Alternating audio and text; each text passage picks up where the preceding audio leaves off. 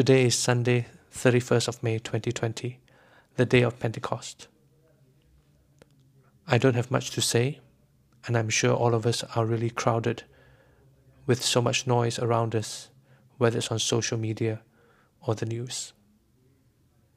I would like to just pray individually, personally, and then I invite all of us to join our hearts together in the prayer that the Lord Jesus Christ has taught us in our own respective languages. Indeed, come Holy Spirit to our broken world.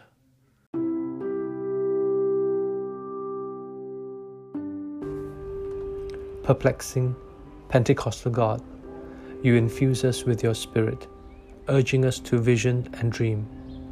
May the gift of your presence find voice in our lives, that our babbling may be transformed into discernment, and the flickering of many tongues, light and unquenchable fire of compassion and justice.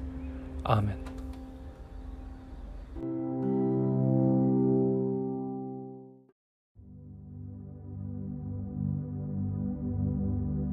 Our Father in heaven,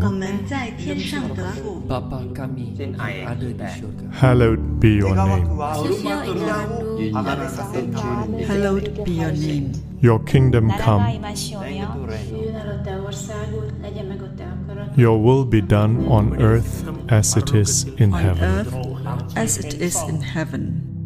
Give us this day our daily bread. Give us this day our daily bread. And forgive us our sins,